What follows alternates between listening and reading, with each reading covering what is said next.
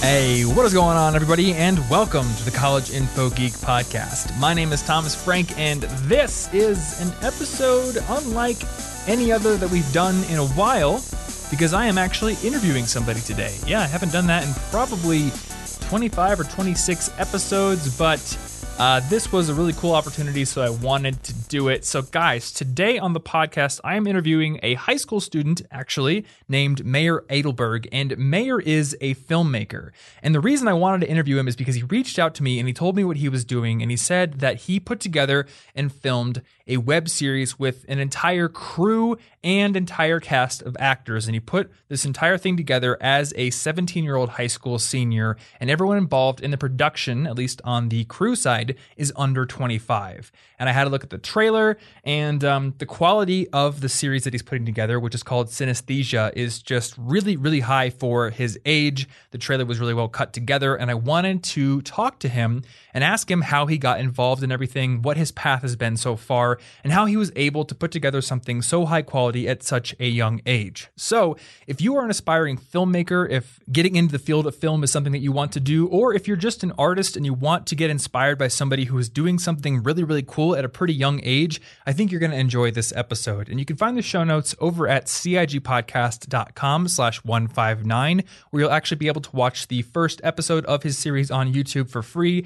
and potentially further episodes depending on at what point in the future you are listening to this episode. So definitely check those show notes out. We will also be linking to some more technical resources on filmmaking and some cool stuff that both Mayer and I mentioned as good resources. So without any further ado, let's get into this episode with Mayer.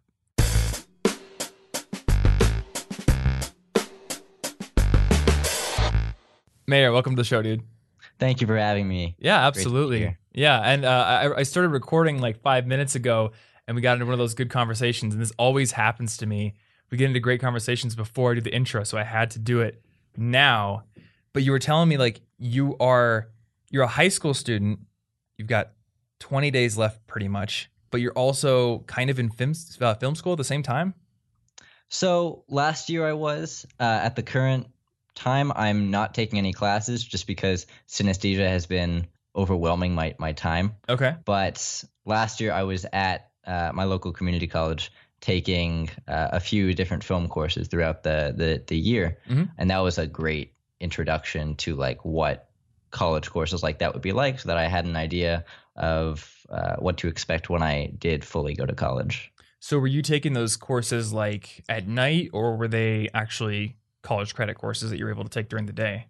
It's called middle college. Mm-hmm. So we have like a 3-hour block of like required high school classes taught by high school teachers on the community college campus. And then outside of that, we're able to take whatever courses we want.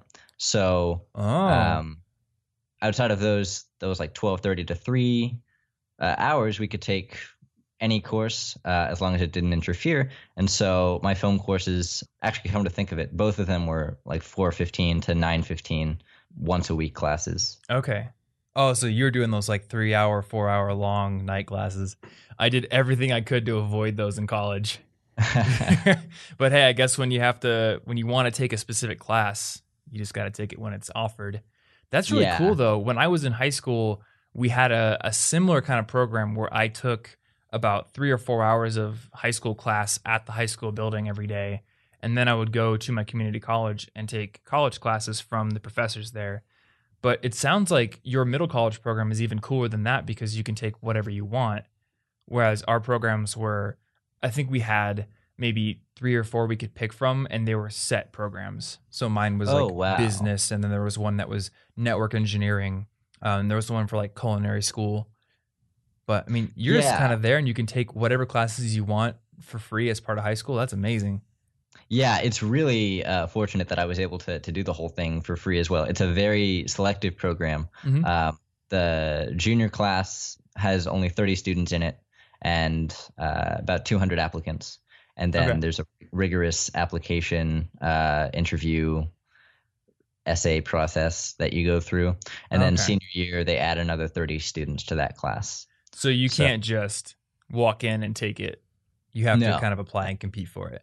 Yeah. And so you said you've been doing this since your junior year? So I did it from junior year till the just throughout my entire junior year. Okay. And senior year, I chose to come back to high school. I was not doing well at the end of my junior year at the school. Mm-hmm. Little did I know that I had undiagnosed ADHD for 17 years, and I got a 1.0 my last semester in junior year.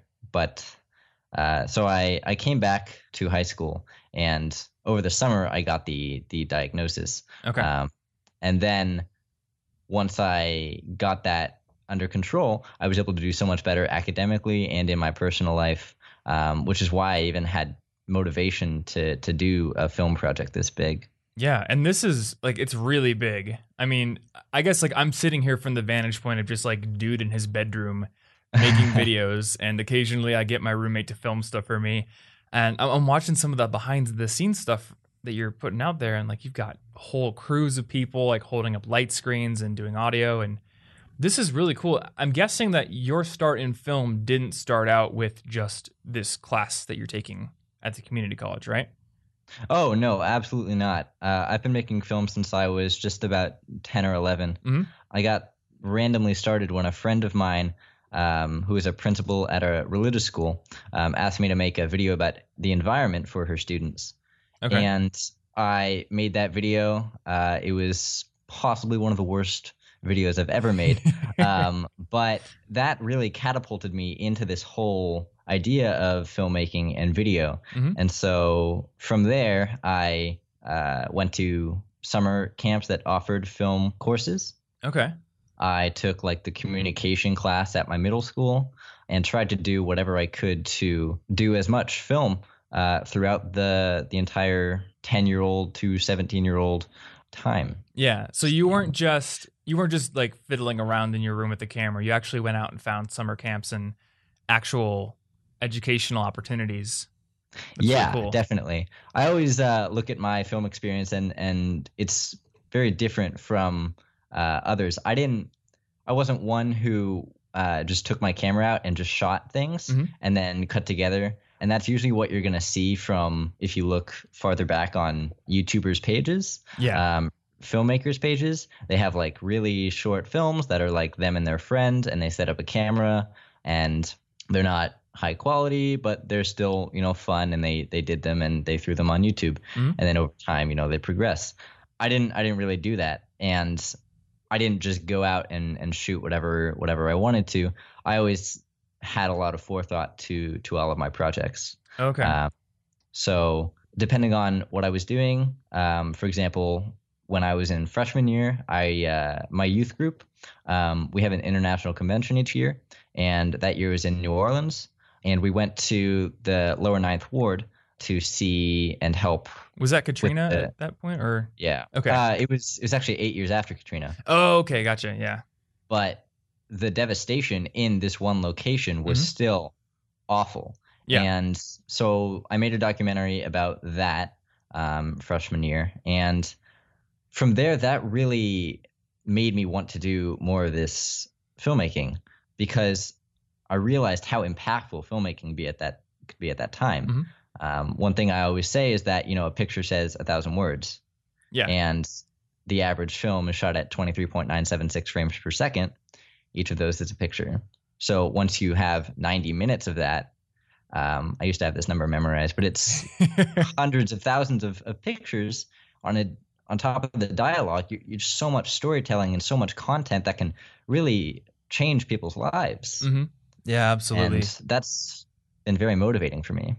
As someone who started as a writer, I've just been learning and am still learning that you have so much more to work with and do with film than you do with almost any other medium, with the possible exception of game design, because then you have the interactivity part of it. That's just a good point.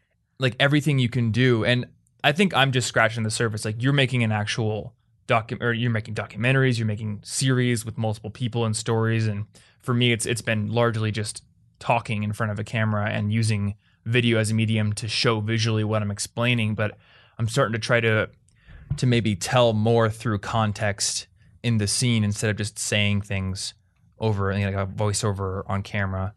And it's just really cool what you can do.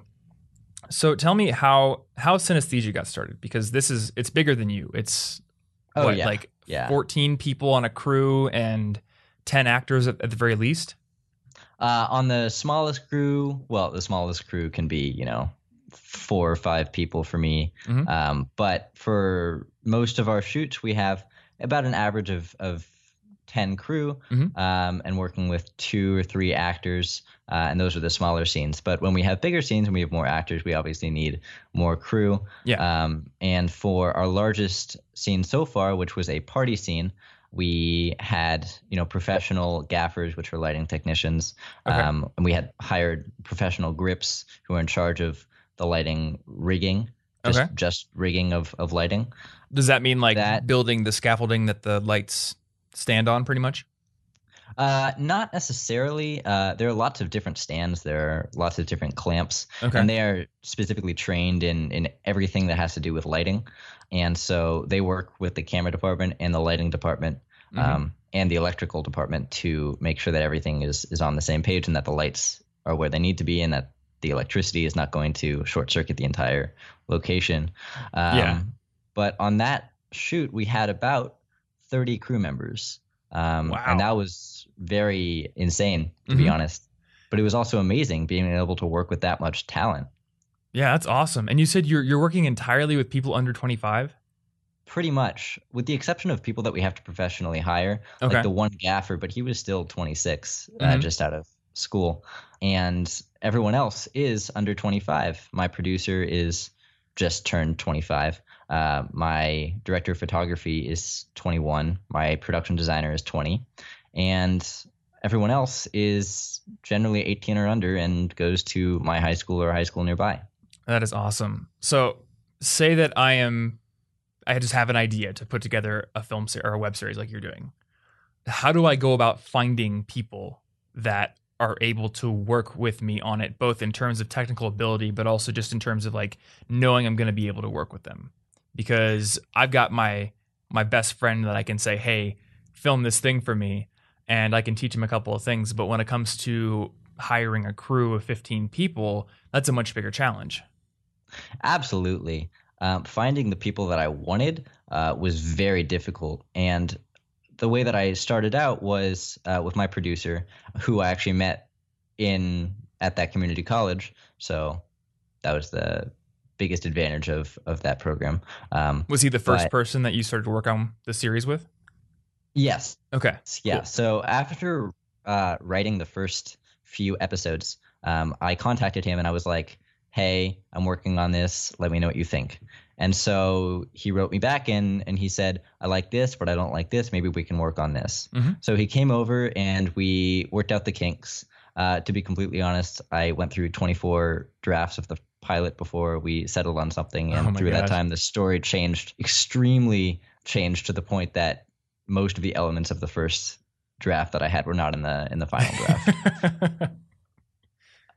But he got some crew members, and through our mutual friends who we met in the classes that we took, I met the director of photography through a friend, and he brought on the production designer because Hmm. they were working on projects together. And so those were the more professional crew members. And then for people like the first assistant director and the second assistant director, those were people from my high school. And to start out, I wanted people that had experience. So Yeah. my casting director and my co-writer and my second assistant director are all the same person. Her name Okay. is Diana, and she is an actor. And I met her through some drama classes at my school. Okay. And I knew that she would be good for casting. And I also knew that she would be good for working with actors on their lines and portraying the emotions that I wanted. Hmm. And so I brought her on in November. And so I had to teach my second assistant director just a few things about what being a second assistant director is. Hmm. And that's things like call sheets and locations. But she knew everything about acting and about all of the other things that I wanted from the casting director and a co-writer. Hmm. And so she was able to do that. And from there, I found a first assistant director who had absolutely no film experience whatsoever. And so teaching him the things that I wanted a first assistant director to be doing, which is things like also mainly locations. Right. In charge of that the second assistant director, shot setup and shot planning. The first assistant director is mainly in charge of time and time management. And so I had to teach him, and I sent him some links and some Film Riot stuff and some Rocket Jump Film School. And that's how I taught most of my crew from videos from Rocket Jump Film School. They have such a good channel. They have a fantastic channel. I love Rocket Jump. Love it. So it seems like you yourself have a pretty good grasp on what all these different roles do. So how did you learn these things? Because it's not like you're just going deep on one subject. You seem to have a pretty firm grasp on every single part of the production process. Right. I wouldn't say that I have a super solid grasp on every single part, just because, I mean, the reason that film credits are 10 minutes long are because, department after department after department. Yeah, of course. But I mean, you know what a second assistant director does, you know what a grip does, you know what you know all about, shot planning, time management, casting, like all these things are things that you would assume somebody would know about only if they had a ton of experience. And obviously you're 17 years old. So how'd you learn all these disparate elements? So a lot of it did come from the film school courses that I took, and I took 2 film production classes. Okay. And so you learn a lot from that. Honestly, delving into Film Riot and Wikipedia also teaches you a lot. And YouTube in general, excellent for learning a lot of things. Yeah. But I also read a lot. Which is ironic. Anyone who knows me knows that I do not read very often. But the textbook that I got while I was at school had a lot of that great information. And I have 2 textbooks from school. One of them is like a basic guide to filmmaking, and another one goes very in-depth on short film making for directors and producers. And that information is extremely useful because each of those books is 500 pages long, has indexes of every position and everything that position does. Okay. And so just reading over that, I'm not going to get that experience in real life. Right. Yet. I'm not going to be doing that until I set out to do that, because as a 17-year-old living in the San Francisco Bay Area, there's not a lot of production companies that are going to be working and hiring teenagers. So as a guy who has spent most of his life in Iowa, I just moved to Denver, which is also not a huge film town. My perception is that there would be a lot more opportunity in San Francisco and just in anywhere like populated areas in California. But it's sounding like, is it just really competitive to get your foot in the door as somebody who's younger? Definitely. Okay. One of the biggest problems is that I live right in the smack dab of Silicon Valley. I live in San Jose. My high school is very STEM oriented. I live in a very wealthy part of San Jose as well. And I mean, Apple's less than 2 miles away. Wow. Google is 6 miles away. Netflix is the other direction. And this area is not a great place for creative inspiration. And that's actually one of the first things that I say the character says during the first episode. Really? That's surprising to me. I felt like there would be a lot more creativity going on in that area just because it's Silicon Valley. Is it really kind of divided along the lines of like tech and art, and they're split? Oh yeah. That's why there's such a big movement now, especially with trained educators, to go from that STEM to STEAM. So introducing art into science and all of those other things, because art is such a valuable asset. Yeah. When you're doing all the other things that you do with technology. But as far as, film programs around here, they're scarce. And even further up the peninsula, chances are you're not going to find a lot of production houses or post-production houses that are going to want to hire a 17-year-old, let alone hiring a lot of people, because they're small and they don't need, a bunch of help. Yeah. My best opportunities now are seeing if a company in the area needs video production or corporate videos done. And that's my best bet. So really your path to experience is just going out and getting it yourself pretty much. Absolutely. And I think that's the best way to do a lot of things that you want experience for. you're not going to do any of this stuff just sitting around. And as I love, you can't be a filmmaker unless you go out and make films. Mm-hmm. You have to go out and you have to shoot and Yeah. edit and put it on. And, if people hate it, okay, so you do it again until people don't hate it. Yeah, exactly. It's funny because I hear so much about like people who get themselves into really cool jobs like filmmaking or anything else. People say there's a lot of luck involved in it. And I do think that that's true to a degree, but like you said, you have to go out and make films, or you have to go out and edit, or do some sort of work that builds a base of knowledge and skills and a portfolio that puts you in the right position to take advantage of a lucky situation, whether it be Absolutely. meeting a producer or whether it be eventually for you possibly finding a production house that sees your portfolio. I mean, there may not be production houses out there, but I would bet that now that you have Synesthesia launching, like you have a amazing portfolio piece to use as justification for why you might be helpful to one of those production houses that maybe before would have been hesitant to hire you. Yeah, that's the best thing that young filmmakers can do is just build up their portfolio whatever way they can. Mm-hmm.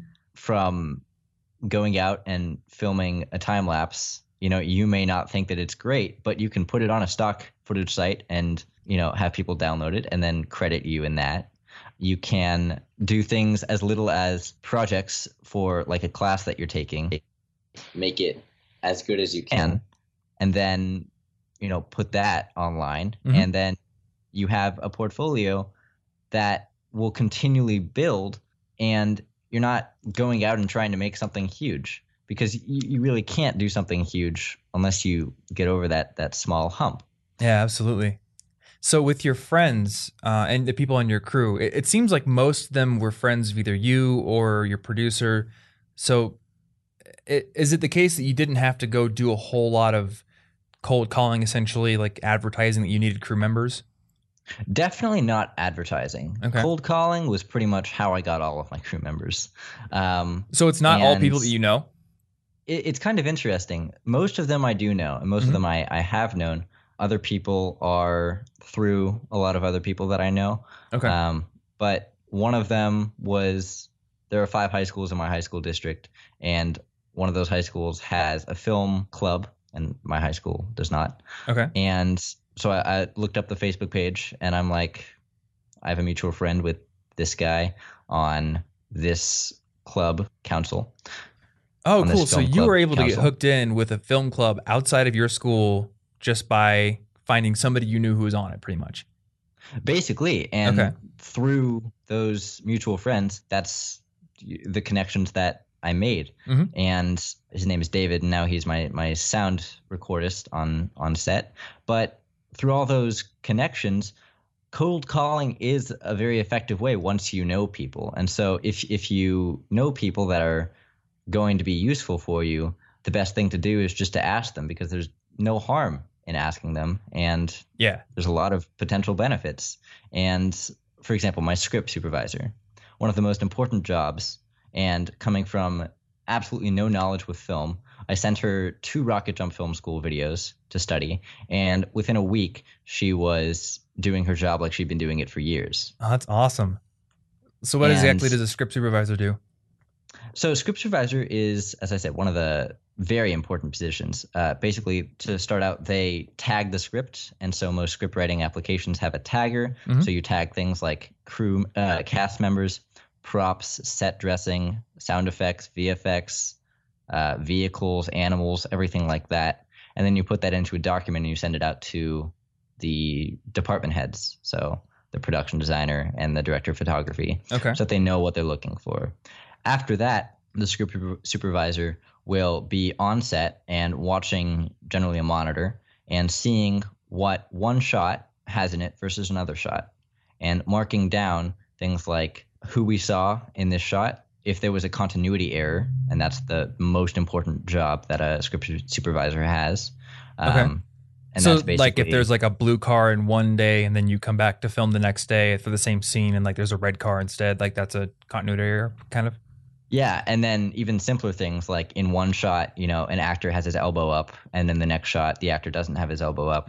Of course, most editors and most directors are completely fine with continuity errors as long as the story still works. Yeah. But, you don't want something big, and a lot of editors have actually messed this up, and script supervisors as well. An actor's wearing a jacket in one scene, or in one shot, and then, you have an hour of setup for the next shot. And they take off their jacket, and then they don't remember to put it back on, and then you have your next shot without the jacket on. So your supervisor's job is to essentially catch these errors before they happen, right? Yes. Yeah. Because I would assume that reshoots are very frustrating to do. Oh, absolutely. Especially for something like this, because we're on a limited time with our release dates. We have locations, and some of them, if we need to reshoot, we have to pay a lot more money. Most of these locations we got for free, and I'm using some of my friends' houses and backyards. But the school that we shot at, we had to pay for facility use. And going back there would require the exact same wardrobe, all of the extras that we had, the same setup, and making sure that, sound is the same as well. And so reshoots are a very big hassle. And so having someone on set to catch these things is extremely important. Okay. And that point of coverage, so making sure that you have enough to cut even if you do have a mistake as well. Kind of like room tone at the end of an audio recording. Oh yeah, is incredibly important. Is ever silent.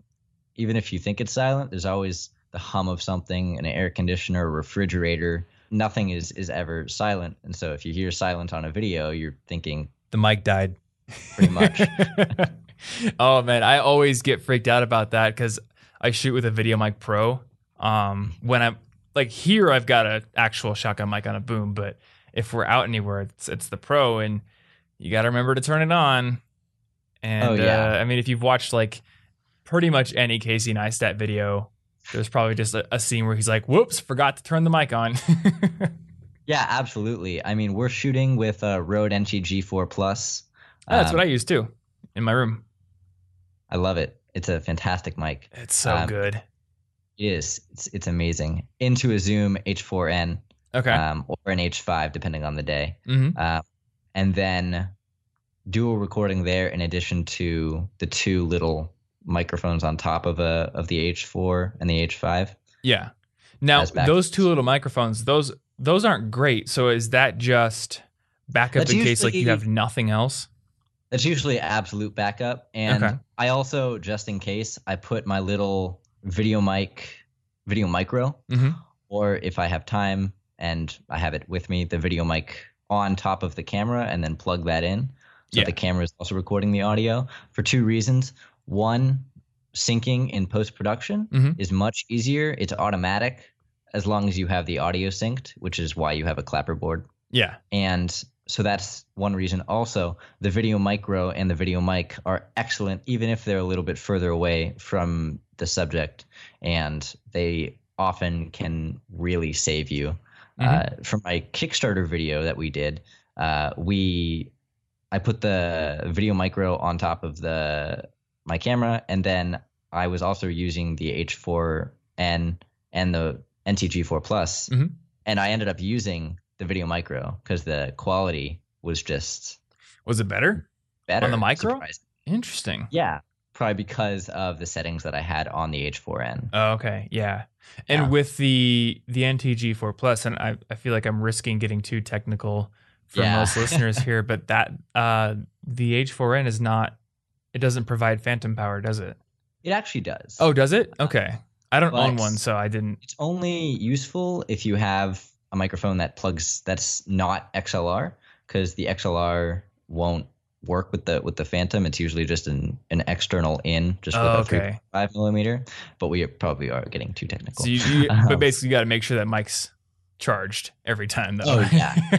What I love about I never charge my NT-G4. Well, because the battery life is 150 hours. Well, I don't charge it because my board or my mixer does provide phantom power to it. Oh, so that makes sense. So yeah, it's like one thing I was thinking, man, okay, so with a project like this, there's probably a zillion batteries that you have to charge before you film. Absolutely. Fortunately, as the director, I don't worry about that too much because my director of photography, he used the A7S II, and he has been doing this for years and has everything like that already set up. He uses the Ronin and has the batteries for that, the Ronin M. We've used lots of other smaller cameras to get other shots and just other general equipment that you need so much other setup for. Yeah. And so all of that is usually taken care of by another department. Okay. Things that I take care of are, because I'm still in high school, I don't have a place to store all of this. I don't have a warehouse. So all of it's just in my room pretty much. So things like walkies, I keep in my room and I like charge every day. Yeah. If we need them and just like those little things. But for the big things, I leave that up to the pros pretty much. So you've got people who basically they do their jobs and you don't have to worry about that. Which is very fortunate, yes. So what is your exact role in the production then? Right. By like title. So I am the writer. Okay. And I've been writing, the first draft was in October. And I wrote and rewrote and rewrote until the final episode was completed, which was just about 3 weeks ago. And I'm also the creator, so I created the storyline, the actors, just the whole idea, and the director. And so organizing things like casting and crew, smaller members of crew, and just overall creative direction is what a director does.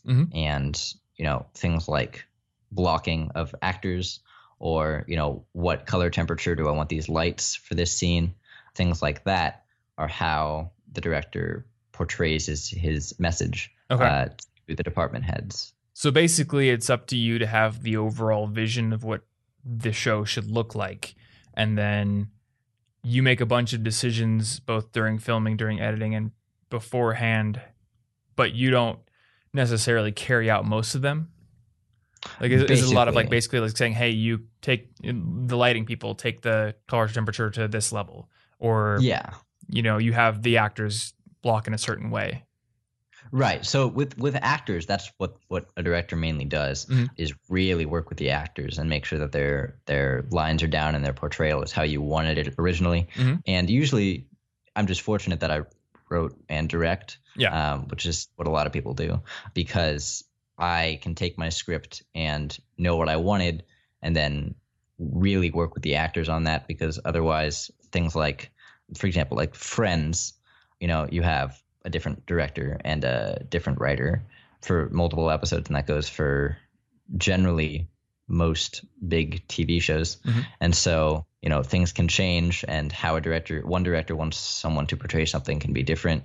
And so for me, it's fortunate because I know what I wrote and I know what I wanted from that scene when I was writing it. Yeah, that seems to make sense to me.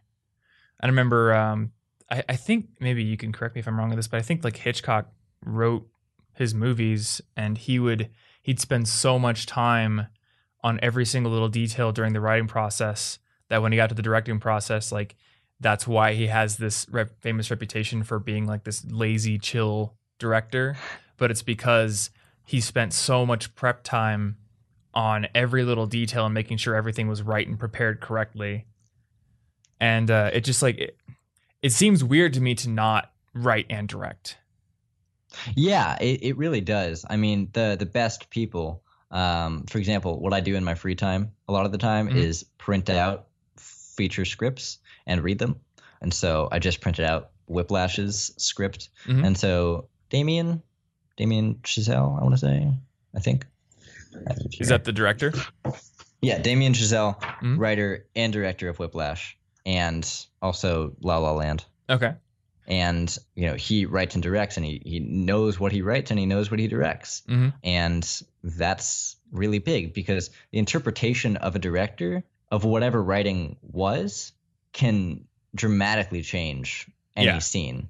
And one of the best things to watch on YouTube is how a director blocks a scene, because a fantastic video, I don't remember who it's by, but you just have a script, you have no direction, you have no tone written, you just have line by line by line for about 3 pages. It's in this police station, and you can see how, one of them is just in an office, 2 people talking. One of them is the detective and the chief like walking through the office. Another one is in an interrogation room, and they're all the same script and the words are all the same, but the dynamics between the actors and how it comes off is completely different.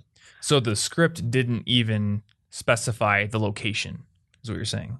The script specified the location, a police station. But it didn't say like in an interrogation room or walking through right, exactly, the precinct or something like that. Yeah. And so, when I wrote interior school, or in California, all the schools are outside. Okay, yeah. All of our campuses are outside, which is something I hate about Hollywood, but I understand, lighting and weather control. Yeah. But that's like another thing. I really wanted my series to be representative of what teenage life was like in California and the Bay Area especially. But yeah, I wrote exterior school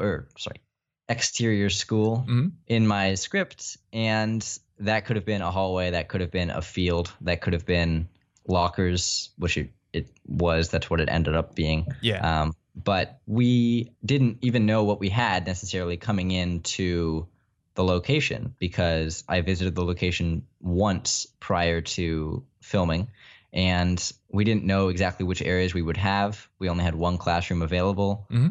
We had a lot of other people to work with, and there were other events going on at the school, and we had to block much differently than how I had originally pictured it when I was writing.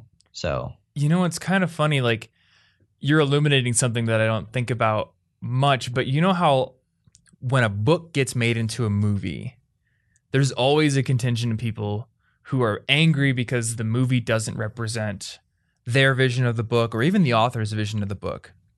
And I think often we like attribute like stupidity to it, or malice, or maybe like there's corporate interests that changed the script because reasons. And I'm sure that all of those happen, but it makes a lot of sense that if you have an author who doesn't have experience as a director, then that author, they are the writer of the original script, quote unquote, even if a screenwriter took their book and turned it into an actual screenplay. But because they're not the director, there's a lot of information in the book that isn't there for the director to use. And like you're making it very clear to me, there's just all these cases where if I'm sitting in the director's chair with the author's book or the screenplay adaptation, I don't know what this location actually means in terms of blocking out a scene.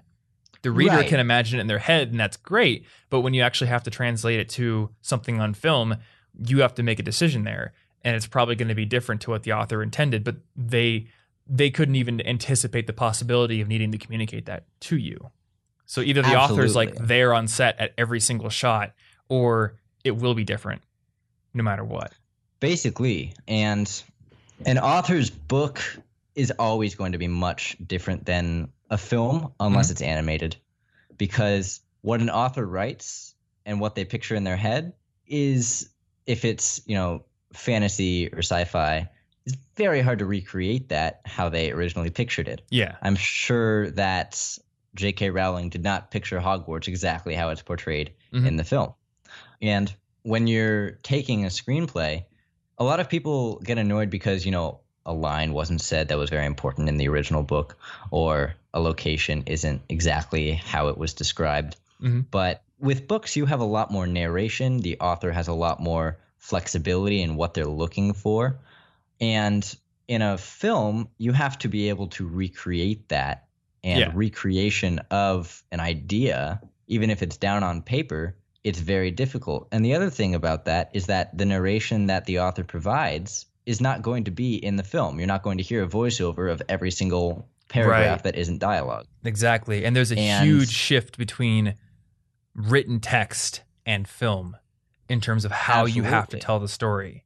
It's it's very, very different. This is what I'm learning with the video I'm making right now. I originally intended to have a voiceover guide the viewer through the entire thing. And then once we shot a bunch of the B-roll, well, I guess it was going to be B-roll, we were like, wait, this could be just its own thing with no voiceover. And it was really cool. But then we started to realize, like, okay, this transition from this shot to this shot makes absolutely no sense if there's no voiceover telling you, like, this happens, then this happens. So now we have to go shoot some connective tissue, essentially, to make the story flow better in the viewer's eyes. Right. And voiceover is very tricky and very touchy. Mm-hmm. It's very difficult to really get what you're looking for with a voiceover because, you know, what you have in your mind, and then once you find an actor to play your character, very different what the voiceover is going to sound like. That was a big thing with my actor. I have a voiceover in my series, and you know, what I had originally even written in the script didn't work because it didn't sound good when you actually read it out loud. Mm-hmm. But you can show much more. Actually, no, let me rephrase that. You can show less on film than what you can describe in a book. And those little details, what you're looking for with a film adaptation of a book is the story and a way to bring that story visually to an audience.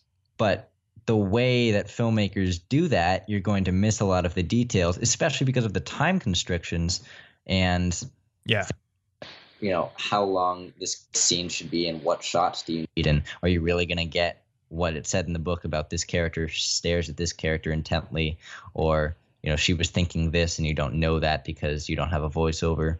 Yeah, exactly. Yeah, I remember for a long time. Have you read Ender's Game? I have not. Yeah, so it's one of my favorite books it's one of my favorite books in general, but when I was a kid, it was probably my favorite book. And I remember for the longest time, the author was like, you can't make a film of this book because so much of the book takes place in the character's head, and voiceover of his thoughts would be really, really weird and awkward. And it would be. And I saw the movie and I thought it was decent, not great. I mean, but I don't know if they could have made it great. I don't know. Who knows? I would say that Inside Out did this amazingly. Yeah.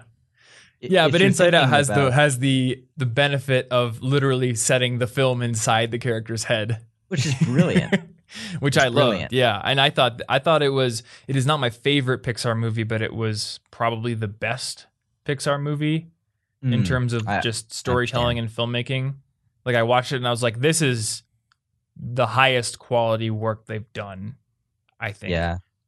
Yeah, last Pixar movie was, gosh, I don't know. They did a Good Dinosaur. I didn't even see that. I watched the first 15 minutes on a plane. Yeah. I just couldn't get into it. Couldn't get into it? Yeah. I feel like they might be, I don't know, slipping a little bit with their overall consistency. Not every film, obviously, because Inside Out is a fantastic film, but with their consistency, I think they're slipping. And conversely, I think Disney Animation Studios is getting better and better in their consistency and their overall quality. So it's an interesting shift. And I don't know if there's like some internal stuff going on that's causing that. No idea. But I have perceived it as an outsider. Yeah, and I will say this much.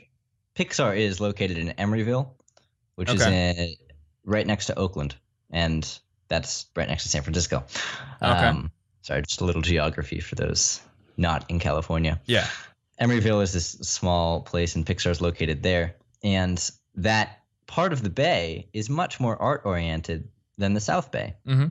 Oakland is where I'm going to be attending college at California College of the Arts. Okay. That and their San Francisco campus. And it's buzzing. Oakland, Berkeley, you hear in the news about how much art there is there. Yeah. And then you come, an hour south, and most of that is gone. Which is another thing that I really wanted to explain in my series. And that's, honest to God, the first part of the first episode. That's the first narration. That's the first voiceover. So, you know what? We haven't talked a whole lot about the series itself. I noticed. And I know we're running out of time, and I do intros after the fact, so I was going to kind of intro it. But I do want to hear it in your own words of like what exactly this series is about and the idea of it. Yeah, for sure. So what I made Synesthesia about was this high school senior, Zeke Griffiths, who is a filmmaker and musician based on me, pretty much. Mm-hmm. And he is not the most popular guy in his school, but he's not, universally hated either. And he has a girlfriend, Maya, and they have two friends, Kirsten and Zoe. And the four of them kind of navigate the challenges of high school. Okay. together. And that was really what I originally planned for the series. Over time, that changed a little bit. The characters stayed the same, but the one thing that you always need in anything is a tangible goal. Mm-hmm. And I didn't know exactly what to make this tangible goal, so that took a lot of thought and conversations and meetings. And finally, we settled on Zeke is hated by the senior class president, Rick. And Rick has decided that he's going to nominate Zeke to be the chair for the planning committee of the senior prom. But he knows that Zeke is overzealous and will, put some things before others and, maybe cause him some grief along the way. And that's Rick's goal. And Zeke has the goal of just making the senior prom the best it can be. But that overzealousness, his major flaw, is what keeps him from keeping his personal relationships intact at that time. And that's just on the surface. And then underneath that, I wanted the series to be about artists. And so I wanted it to be about filmmakers in our society, especially teen filmmakers who are trying to get their work out there, and the repression that comes with being an artist in the Bay Area. And that's something that I really wanted to focus on. In the final drafts of each script, it was really hard to keep that content. I think I did a decently good job in maintaining that underlying part of it. But I really wanted it to be a story about the struggles of being a teenager and being an artist, because that's what I have struggled with for years. We have some of the best mathematician and scientists that are teenagers that go to my school. We have people that have, been featured at the White House and have created things that cure diseases that people thought that couldn't be cured. And, my school spends thousands of dollars on 3D printers or whatever, and art programs are being neglected across the country, for that matter. And I really wanted to highlight all these problems in a series that on teenagers, and I wanted it to be, not something that starred 25-year-olds that were acting as teenagers, and I wanted it to be something that was real, that was emotional, and that people could really connect to, especially the youth of Silicon Valley who were also facing these struggles. And so working with actors that are teenagers, shockingly, my lead actor is a sophomore in high school. His co-star is a senior in high school. And all of our actors, besides the ones that have to be adults, are played by teenagers in school. That's really cool. And working with them was a great way to further enhance what I wanted to get out of the series as far as artists and what they went through. Because even as actors, getting gigs in the Bay Area is not the easiest. Yeah.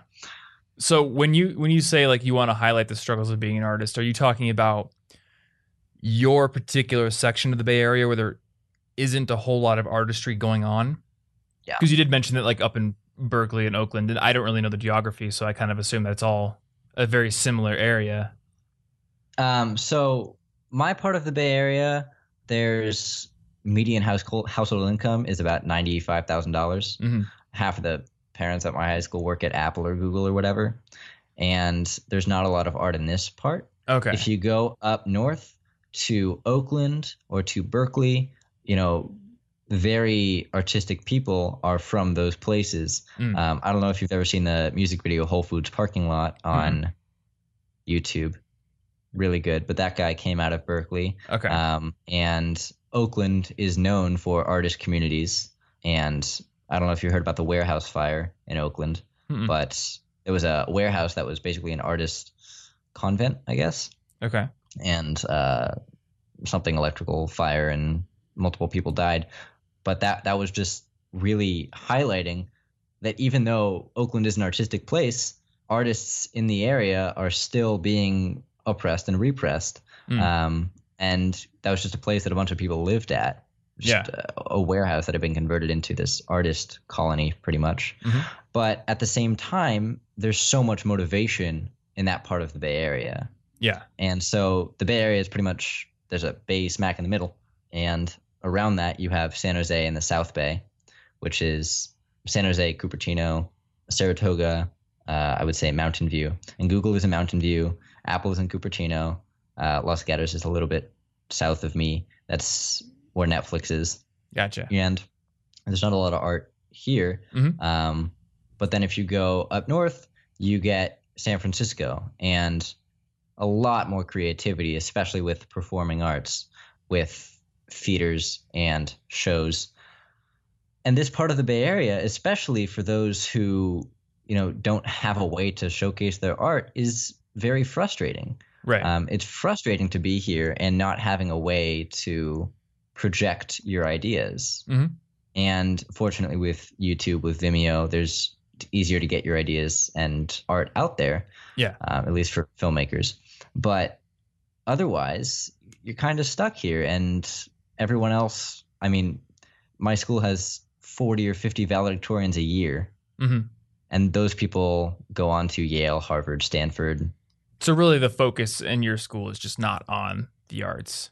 Absolutely not. And like what you're saying right now is probably what a large percentage of anybody outside of those really creative areas probably deals with. Definitely. I come from Des Moines, Iowa. If people want to do film there, they're probably going to have to do the same kind of creative stuff and scrounge together a crew from any source that they can find, because we don't have, I don't think we have a film school in 200 miles. There's just not much. So, yeah. And actually I remember my brother really wanted to get into music production. He wanted to go to music school and he's like, where can I go? Chicago, pretty much. Like 6 hours away is my closest area that I can go to. So it's definitely tough in almost every place when you contrast or when you compare it to a really artistic community like that. But It's really cool that you've been able to find people to work with still, even when you're in an area that doesn't exactly highlight the arts. So Before we wrap up, I know you mentioned you went through a couple of textbooks during a couple of your classes, and because the vast majority of the people listening to this aren't going to have access to those classes, but may have access to those books, I figured maybe you could recommend what specifically you read in terms of textbooks, but also maybe some sources that you found on the internet that have helped you in your journey as a filmmaker. All right. So the first textbook I started out with was in my basic filmmaking class. And that was the Digital Filmmaking Handbook, 5th edition. Okay. Good book. Really long and intensive, but goes through everything and has a lot of great detail on like very specific parts of editing and shows you pictures of like how to edit really, really well. From beginning to end. I think this book is very, very useful for anyone who's starting out in filmmaking.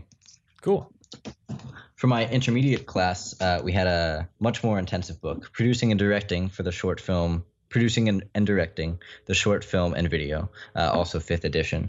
And this one goes much more intensely on specific things like actors and locations and more of the technical side of things and the legal side of things. Okay. So for producers and directors. And, most people don't really know what a producer does, and they just legal stuff and funding mostly. But all of that stuff is really good for filmmakers who are starting out to know too, because not every filmmaker goes in the path of creative direction and that kind of creativity. A lot of filmmakers also go in the path of production management. And I'm personally interested in, sound design and not so much in directing. Production safety management is something I'm also very interested in. So there's a bunch of different roles people can get into with this. It's not just sitting in that cool little chair. If you're interested in filmmaking and you're wondering what you can do, go sit through all 10 minutes of a film's credits and you'll see every single little role that you can have in a film, which is personally very interesting. For those of you who are interested in editing, In the Blink of an Eye, A Perspective on Film Editing, 2nd edition, is my favorite book on film editing. This goes not intensely into detail, which is why I think it's great for those who are starting out, but it goes more into detail on, what really goes into some editing techniques and ways that you can edit, with sound and with color. And again, not so much on the technical side, but just ways that you can make your cuts work better and your entire editing style. Cool. finally, and this is a little bit ironic considering the textbook I mentioned earlier, 161 strategies for making your movie no matter what they don't teach you at film school. And this book, honestly, is an amazing book that goes basically into movie strategies and cheap filmmaking and what goes into crises. This book goes into practical strategies and just saves you a lot of time. And it's very well put together about, the first thing that you find in most film schools. And I haven't been to a big film school, but if you go to USC, from what I've heard, you're sitting in your first class at USC for film and you have 400 students in your class. The professor asks who wants to be a director. 400 hands go up. Mm-hmm.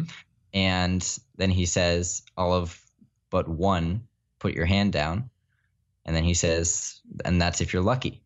So I think that what they don't teach you at film school is just as important as what you do get at film school, because as for most schools, and you've covered this a lot on the podcast and in your videos as well, is that, college is a lot about education, but a lot more about connections too. Yeah, absolutely. And film school is very important for connections. Mm-hmm.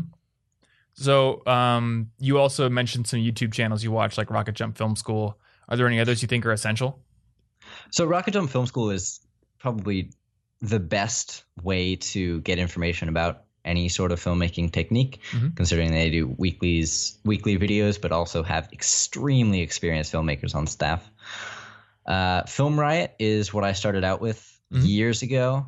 My first videos on Film Riot were the DIY ones when I was trying to build, a stabilizer out of PVC pipe, and it worked, for the record. Cool. And so Film Riot is definitely good. Indie Film Hustle is a podcast, and they talk a lot about monetary strategies, what to do to get your film distributed, and a lot more the post and when your film is completed. Casey Neistat is never a bad way to go for anything filmmaking. Yeah.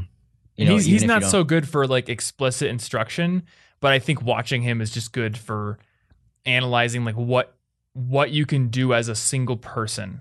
Absolutely. His impact is incredible, truly, and very inspiring. But you're not going to learn a lot about editing from Casey.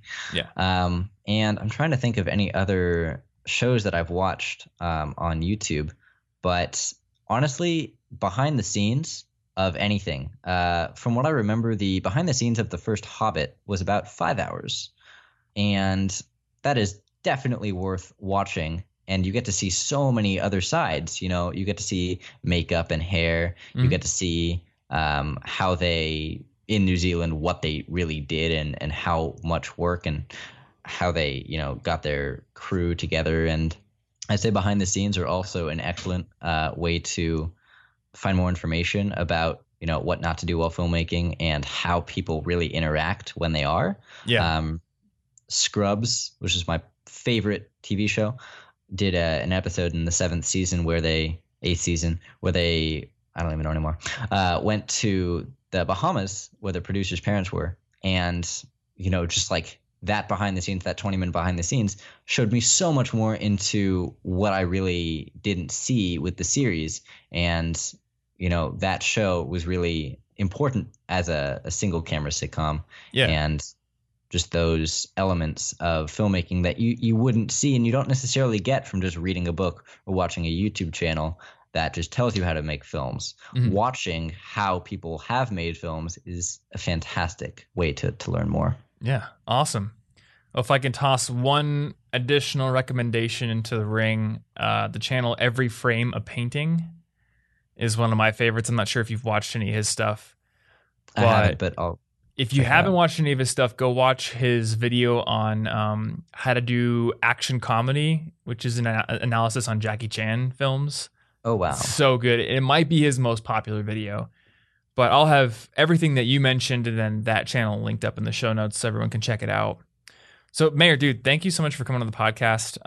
I think for having me. This will probably be out by the time that Synesthesia has launched. So I guess we don't really need to say that it is launching.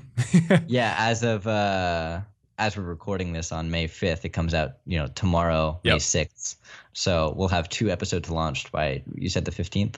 Yeah, I think so. That's when this will go out. Yeah, so we'll have about 2 episodes out. And I'll have everything linked up in the show notes, but where should people go to check out the series and also to connect with you?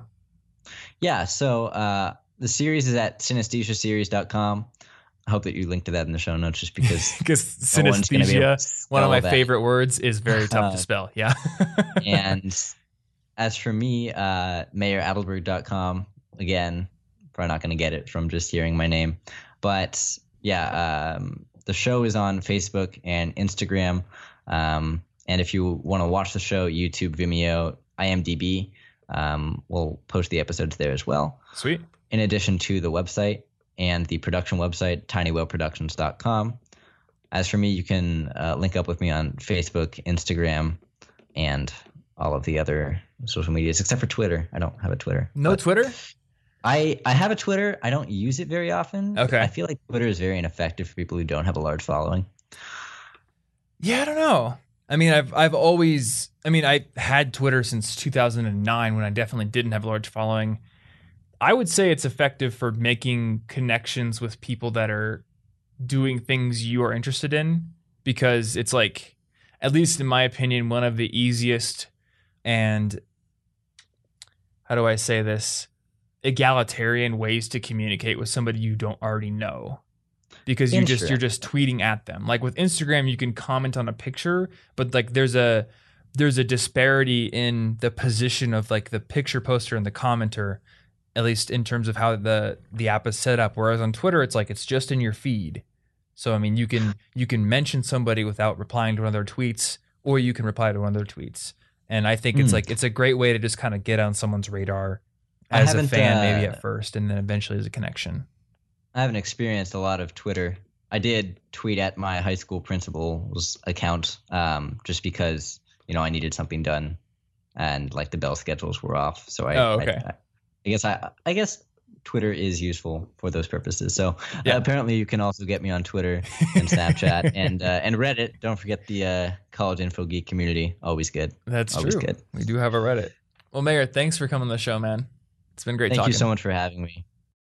All right, guys. Well, that about does it for this episode of the podcast. Hopefully you enjoyed that interview and got something useful out of it. Now, once again, if you want to check those show notes out and get all those links to the textbooks we mentioned, to the YouTube channels we mentioned, or to check out this series itself, you can go over to cigpodcast.com/159, and you'll find all those links just waiting for you to click on them. You can also find the link to click on, which will help you rate and review the podcast on iTunes, and that is a great way to support this show. So if you want to see the show grow, if you're enjoying what you've been hearing so far and you want to see it continue into the future, that is a great way to help us out. And if you do so, we highly, highly appreciate you.